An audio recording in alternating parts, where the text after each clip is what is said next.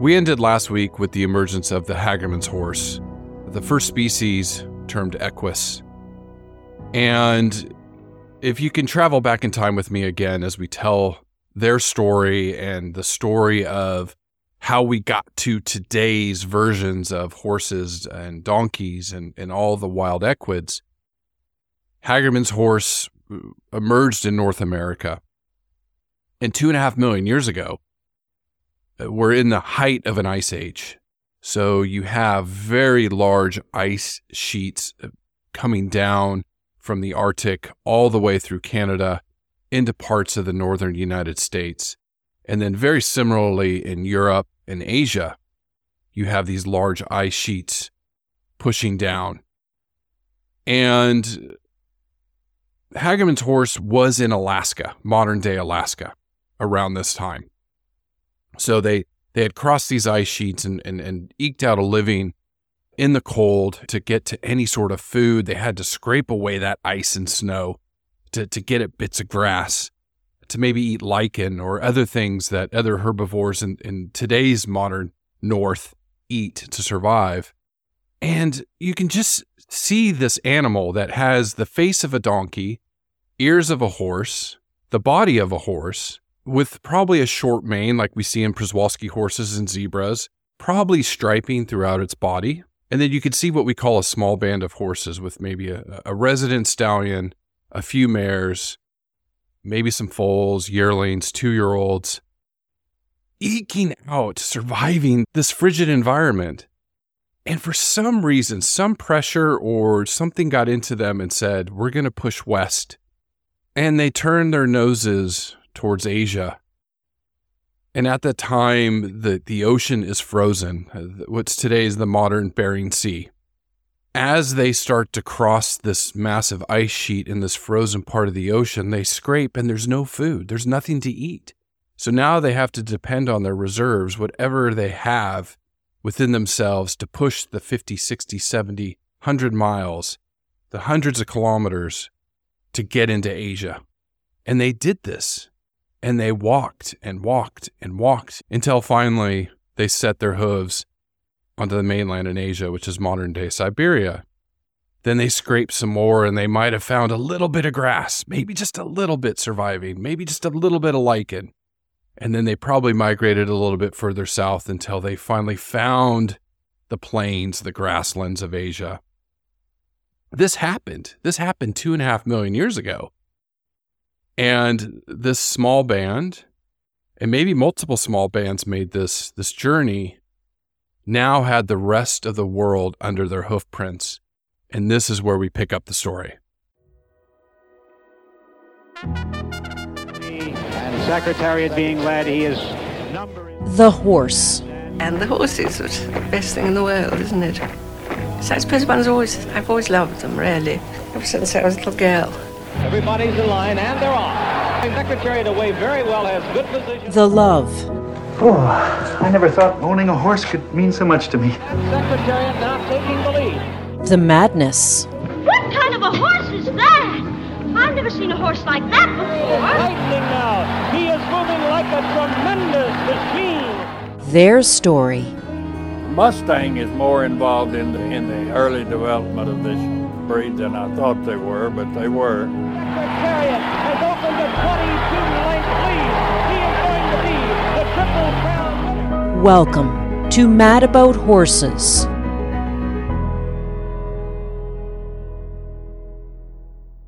Telling the story of Equus, of today's modern horses, is always a fun one. I always get excited when I think about the origins of today's modern horses, horse breeds, the other equids, the donkeys, the zebras. Why do they look the way they do? Why do they act the way they do? So just for a quick recap, in last week's episode, we went from 55 million years ago to about where we are today, 2.5 million years ago for this podcast. So we've covered that span of history with Eohippus standing 12 inches at the shoulder, 4 toes on the front feet, 3 toes on the back feet, forest dweller, eating fruits, nuts, those things. And then over the millions of years, they have to adapt as the forests give way to grasslands and the plains of North America. So those legs start to change. They go from the 4 to the 3 toes with Mesohippus. And then we see them getting a little bit bigger, and those 3 toes keep receding up. Their teeth are changing as their diets change, to where we get to right before Equus, the Dinohippus or the proto-horse, that is about the size of a pony, 14 hands, which is just under 5 feet tall or 1.5 meters at the shoulder. So, and that's where we get to Equus, where it's just a little bit larger. Now, why does this all matter?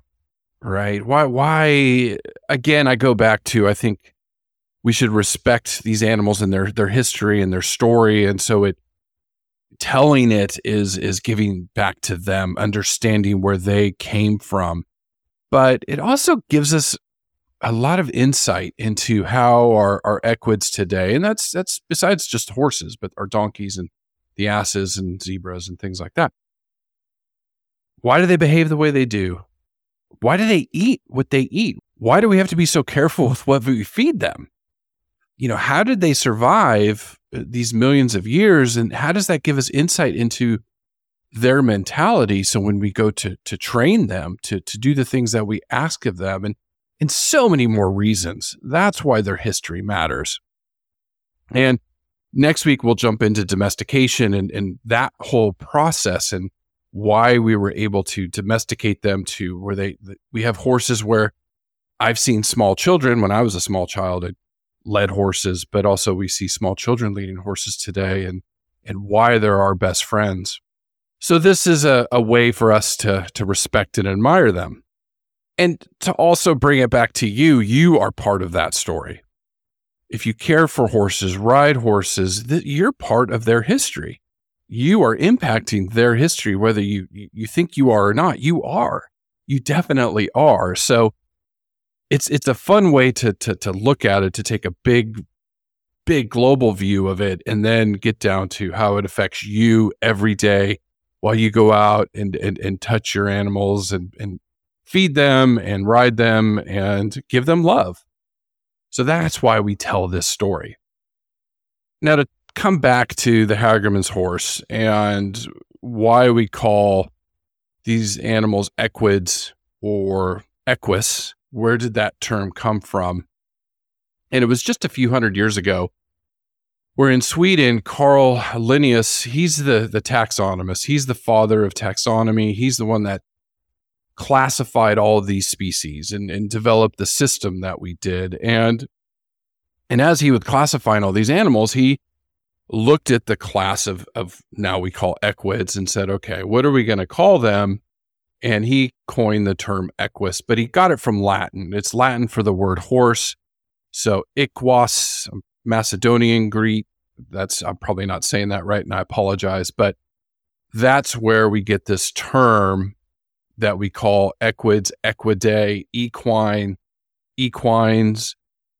That is where it originated from. And so once we were able to classify it, then we started going in the scientific classification that we use today. So Equus simplicidans, that's the Hagerman's horse. Eohippus, that's where that came from. And then today we have Equus caballus for our horses, or some people still call it Equus ferus caballus. Equus ferus is the scientific name for the wild horse, but they're extinct because we domesticated them all. And we'll talk about that more next week. But the term equus is the genus. So for our donkeys, their scientific name is Equus asinus, or some people put Equus africanus asinus. That's their scientific name, because they come from the African wild ass.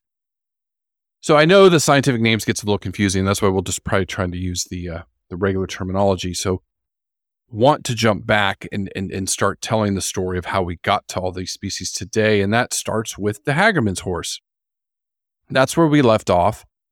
The fossils date back almost 4 million years, but it wasn't until 2.5 million years ago that they took those first steps across the ice sheet successfully. Doesn't mean ones earlier might not have tried it, but we do trace them into Siberia or Asia today.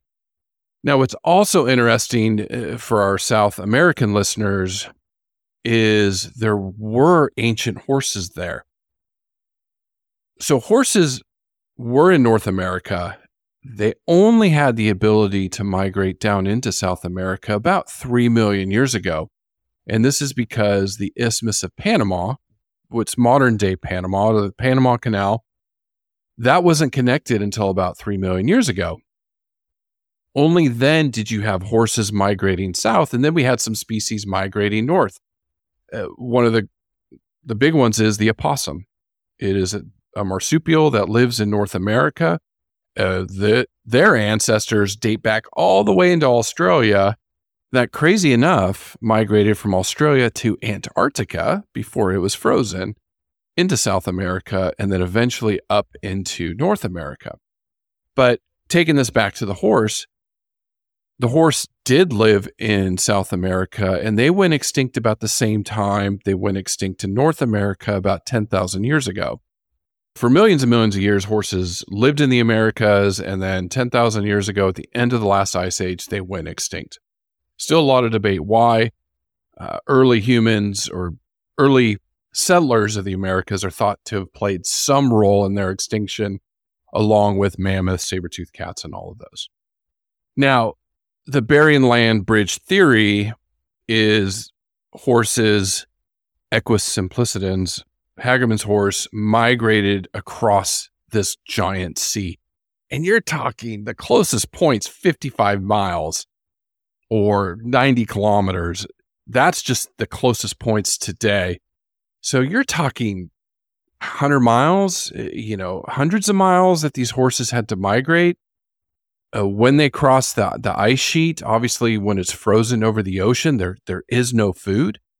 So they had to, depend on any reserves they had. I imagine they ate snow and other things to get across. Then when they get to Asia, they just eking out survival. I mean, just wow. Mind blown thinking about how these rustic looking Hagerman's horses traveled so far with so little, and they were able to get a foothold in Asia. And then once they were able to do that, they had the rest of the world under their hooves. And this is where they start to radiate out and crossing the plains of Asia down into Africa. Now, today's equids, I think it's important to kind of lay out who they are. And then as I tell this story, you can kind of start putting the puzzle pieces together, and you can kind of go, oh, okay, I see how that is. And in a future podcast, we're going to go a little bit deeper into these different species of equids. But again, just a kind of broad overview of what we have today. Now, scientists have divided equids into two lines. There's the caballine line and the non-caballine line. The caballines are the quote-unquote true horses. So these are our domestic or wild feral horses, and then the Przewalski's horses. Then the non-caballines are the others. So our zebras, our wild asses, and our donkeys. Now, I've already said the Equus ferus, that's the original wild horse. These are the wild types that were captured by humans and domesticated. Today's feral horses, or what we consider wild horses, say in the American West, those are from domestic horses. So there is no Equus ferus alive today. They died out years and years, a long time ago. The Przewalski horse is probably the only true wild horse that we have left. On today's domestic horses, Equus caballus, we have over 60 million in the world, and in a future episode, definitely going to break that down, where they are and where they live. The Przewalski horse, very interesting, and it does differ. They are definitely different horses. One way to exemplify that is our domestic horses have 64 chromosomes. So in each cell, there's 64 chromosomes. That's their DNA. So in each cell, they have 64, and that is 32 from mom, 32 from dad, comes together and makes the full. Przewalski horses have 66 chromosomes. So they are definitely a different species of equid. They are not subspecies, closely related, obviously, but definitely different. Now, the Przewalski's horse almost went extinct 50 years ago. A very interesting study with them. They were down to a dozen breeding animals spread out all around the world. And about 50 years ago, scientists came together and said, we need to save this animal. We love this horse. We need to save it. Conservation organizations came together, zoos came together, and now we have over 2,500 Przewalski horses, and they have been reintroduced in the wild in China and Mongolia. So a very good success story there for conservation. Now that's your cabalines. The non-cabalines are zebras and wild asses. So our zebras, we have 3 species today. The Grevy's zebra, which is endangered, only 2,500 left, lives in Eastern Africa. Interestingly, has 46 chromosomes, so really different from our horses. The plain zebra is near threatened with extinction, but there's about 1 million. It's just near threatened means that their population trajectory is trending downward and has for years. So they are on their way to extinction, but conservation organizations are working hard to save them. They have 44 chromosomes. And then you have the mountain zebra, which is vulnerable to extinction, but there's about 35,000 of them left. Again, conservation experts are saving them, working to save them. 32 chromosomes. So you can see pretty different from our cabaline horses. Now getting to the asses or wild asses, the African wild ass, that is the original donkey. Only animal left is the Somali wild ass, critically endangered. Less than 700. We think maybe only a couple hundred. I did some research on them, and in a future podcast, I can talk about that. I was very fortunate to work with a conservation group back in the United States. 62 chromosomes. They live in Ethiopia today. The Asiatic wild asses, there's 2 different names, but the onager and kulan are the 2 recognized. The onager is near threatened with 55,000 animals, and they have a pretty large range from Mongolia down to India to Arabia. And then the kulan is endangered with only maybe 1,300 animals left. Lives in Turkmenistan, and they have 54 chromosomes. So you can see all these differences. And then we get to our little sweethearts, the donkeys. There's about 53 million worldwide, and they have 62 chromosomes because they came from wild asses, the Africans. And just to throw this in here, interesting factoid, when we make mules, so that is a female horse with a male donkey, we get 63 chromosomes because the donkeys have 62, horses have 64. They split the difference, and that's why they're sterile. So we'll talk about hybrids in a future podcast. Okay, so those are what we have today. That's what's left. All the species that are hanging on to existence. Over 100 million equids around the planet, mostly horses, followed by donkeys, and then our wild equids. Now, how'd we get here? How'd we go from 2.5 million years ago, the Hagerman's horse, because that is the originator of all these species. So zebras go back to them, the wild asses go back to them, horses go back to them, Przewalski horses go back to them. The Hagerman's horse is our originator of our modern equids. So when they step foot in Asia and they're able to branch out, we do see somewhat of an explosion of species. Some of these ones die out, and then others will evolve into the asses and the zebras, and then the wild horses. Now, like I said earlier, this was a time of chilly atmosphere, grasslands, snow. It's an ice age, low quality vegetation, high fiber foods, so grasses and any other coarse vegetation that they could eat. So it's similar to what they survive on in the wild today. So in the western United States, you have horses in the deserts of Nevada and Idaho, and they're able to survive. Now, compared to our domestic horses, probably these wild horses are not thriving as much, meaning they're not living into their 20s, 30s, 40s for some horses, where today, our diets are so specialized and we're given the best nutrition. So they're living longer, much like us, much like our own evolution. But all of these species, pretty much digestive tracts, physiology similar. It's just a little bit, some moderations here and there with that. The other aspect of this is we don't have a huge clear picture and say, okay, this species became zebras, this species became horses, this species became wild asses. We have some idea, but once they get into Asia, it gets a little muddy. And Vera Eisenman, she's one of the world's most well-respected paleontologists with Equus, and she's from France. And she just proposed that, it's difficult to show these relationships because all the equids look so much alike. It's just these minor changes that we see. Because again, remember, we're going back to just looking at bones. We don't have soft tissues. So looking at the evolution, it's just these minor changes over time to get to all the different types we have today. I mean, it had been only a million years when Przewalski horses and zebras diverged.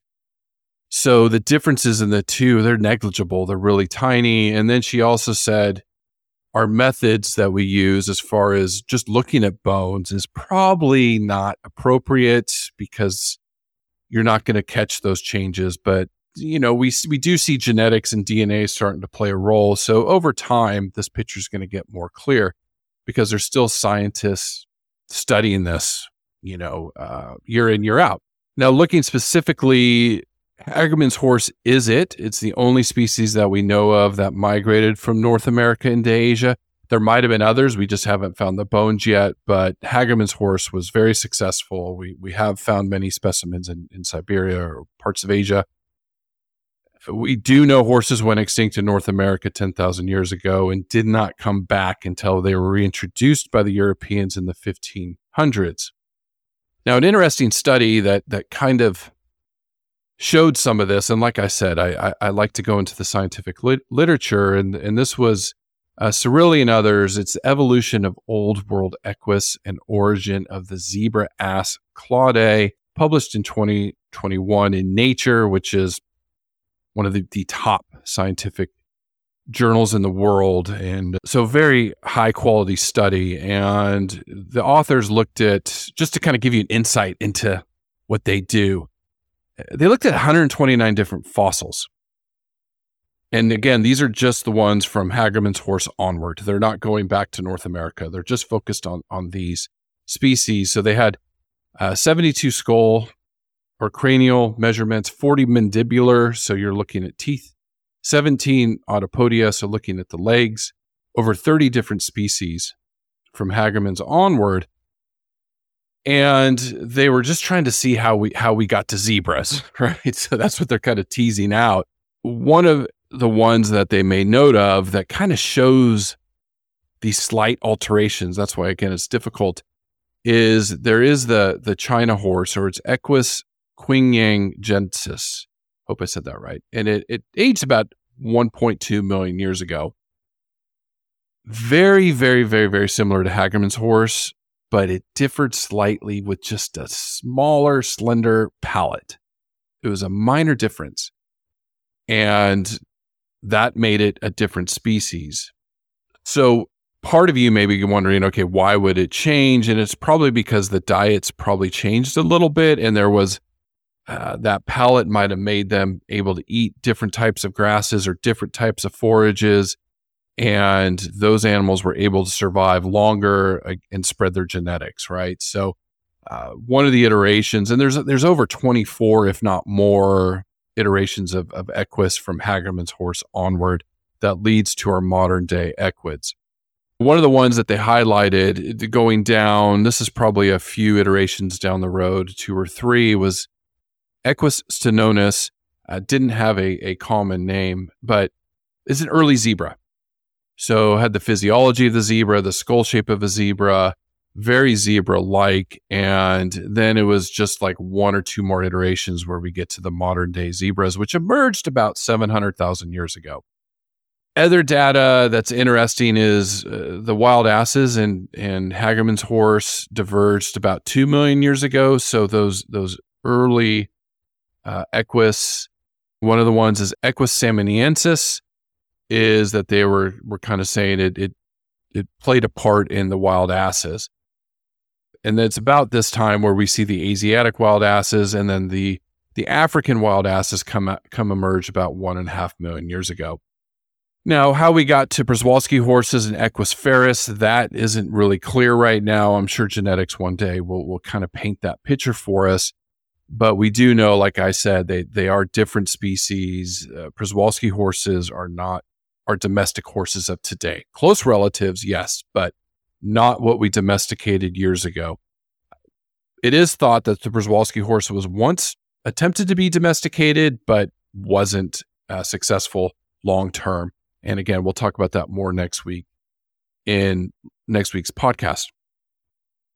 Not to be remiss or forget about South America, what's interesting is even though we see this radiation out of Asia into Europe, down into Africa of Equus, you still have, they went extinct only 10,000 years ago, so you still have them evolving in North America.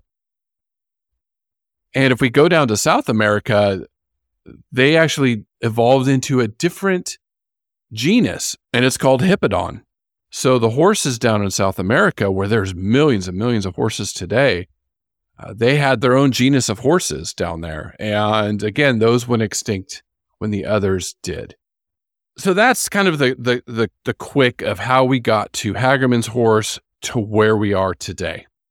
We have our modern wild types, and it was like this for the last million years. We saw zebras coming out 700,000 years ago. Humans emerge anywhere from 500,000 years ago onward. But it wasn't until about 6,000 years ago, somebody, somewhere, decided, you know what? I want to ride that thing. And they jumped on the back. And we're going to tell that story next week, so stay tuned.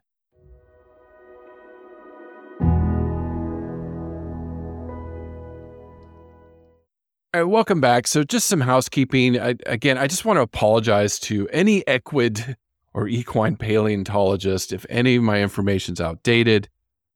I really respect the area of research that you do. And again, it's not my area of expertise. I'm an equine physiologist.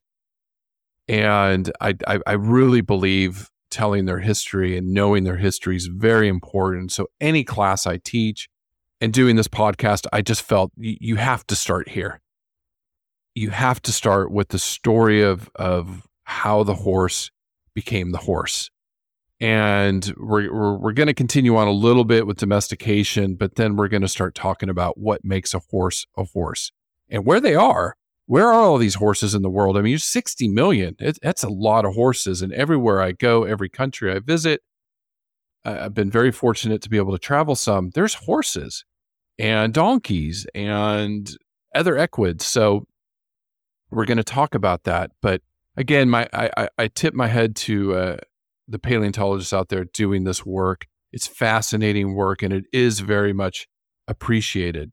Then just for some quick reminders, if you have any comments on the podcast or there's any topics you would like us to cover in the future, you can always email me at podcast@madbarn.com. You can also find Mad Barn on Instagram or Facebook. You can go to madbarn.com. There is a wealth of information on there on our articles from equine health, reproduction, nutrition. Again, monitor that space. We've got some other things in development. We just feel like this information needs to be out there and accessible to everyone. Wherever you live in the world, you should be able to now connect to a source, a reputable source, and say, I want to learn about horses. Where do I go? And here you go. Here's a podcast. We have other things in development, but there's lots of articles, host read articles, things like that out there for you to access and make this freely available to everybody, because that's our company's philosophy. So enjoy, comment on social media, follow us on social media, and if you haven't already, please subscribe to this podcast and stay tuned for more episodes coming your way.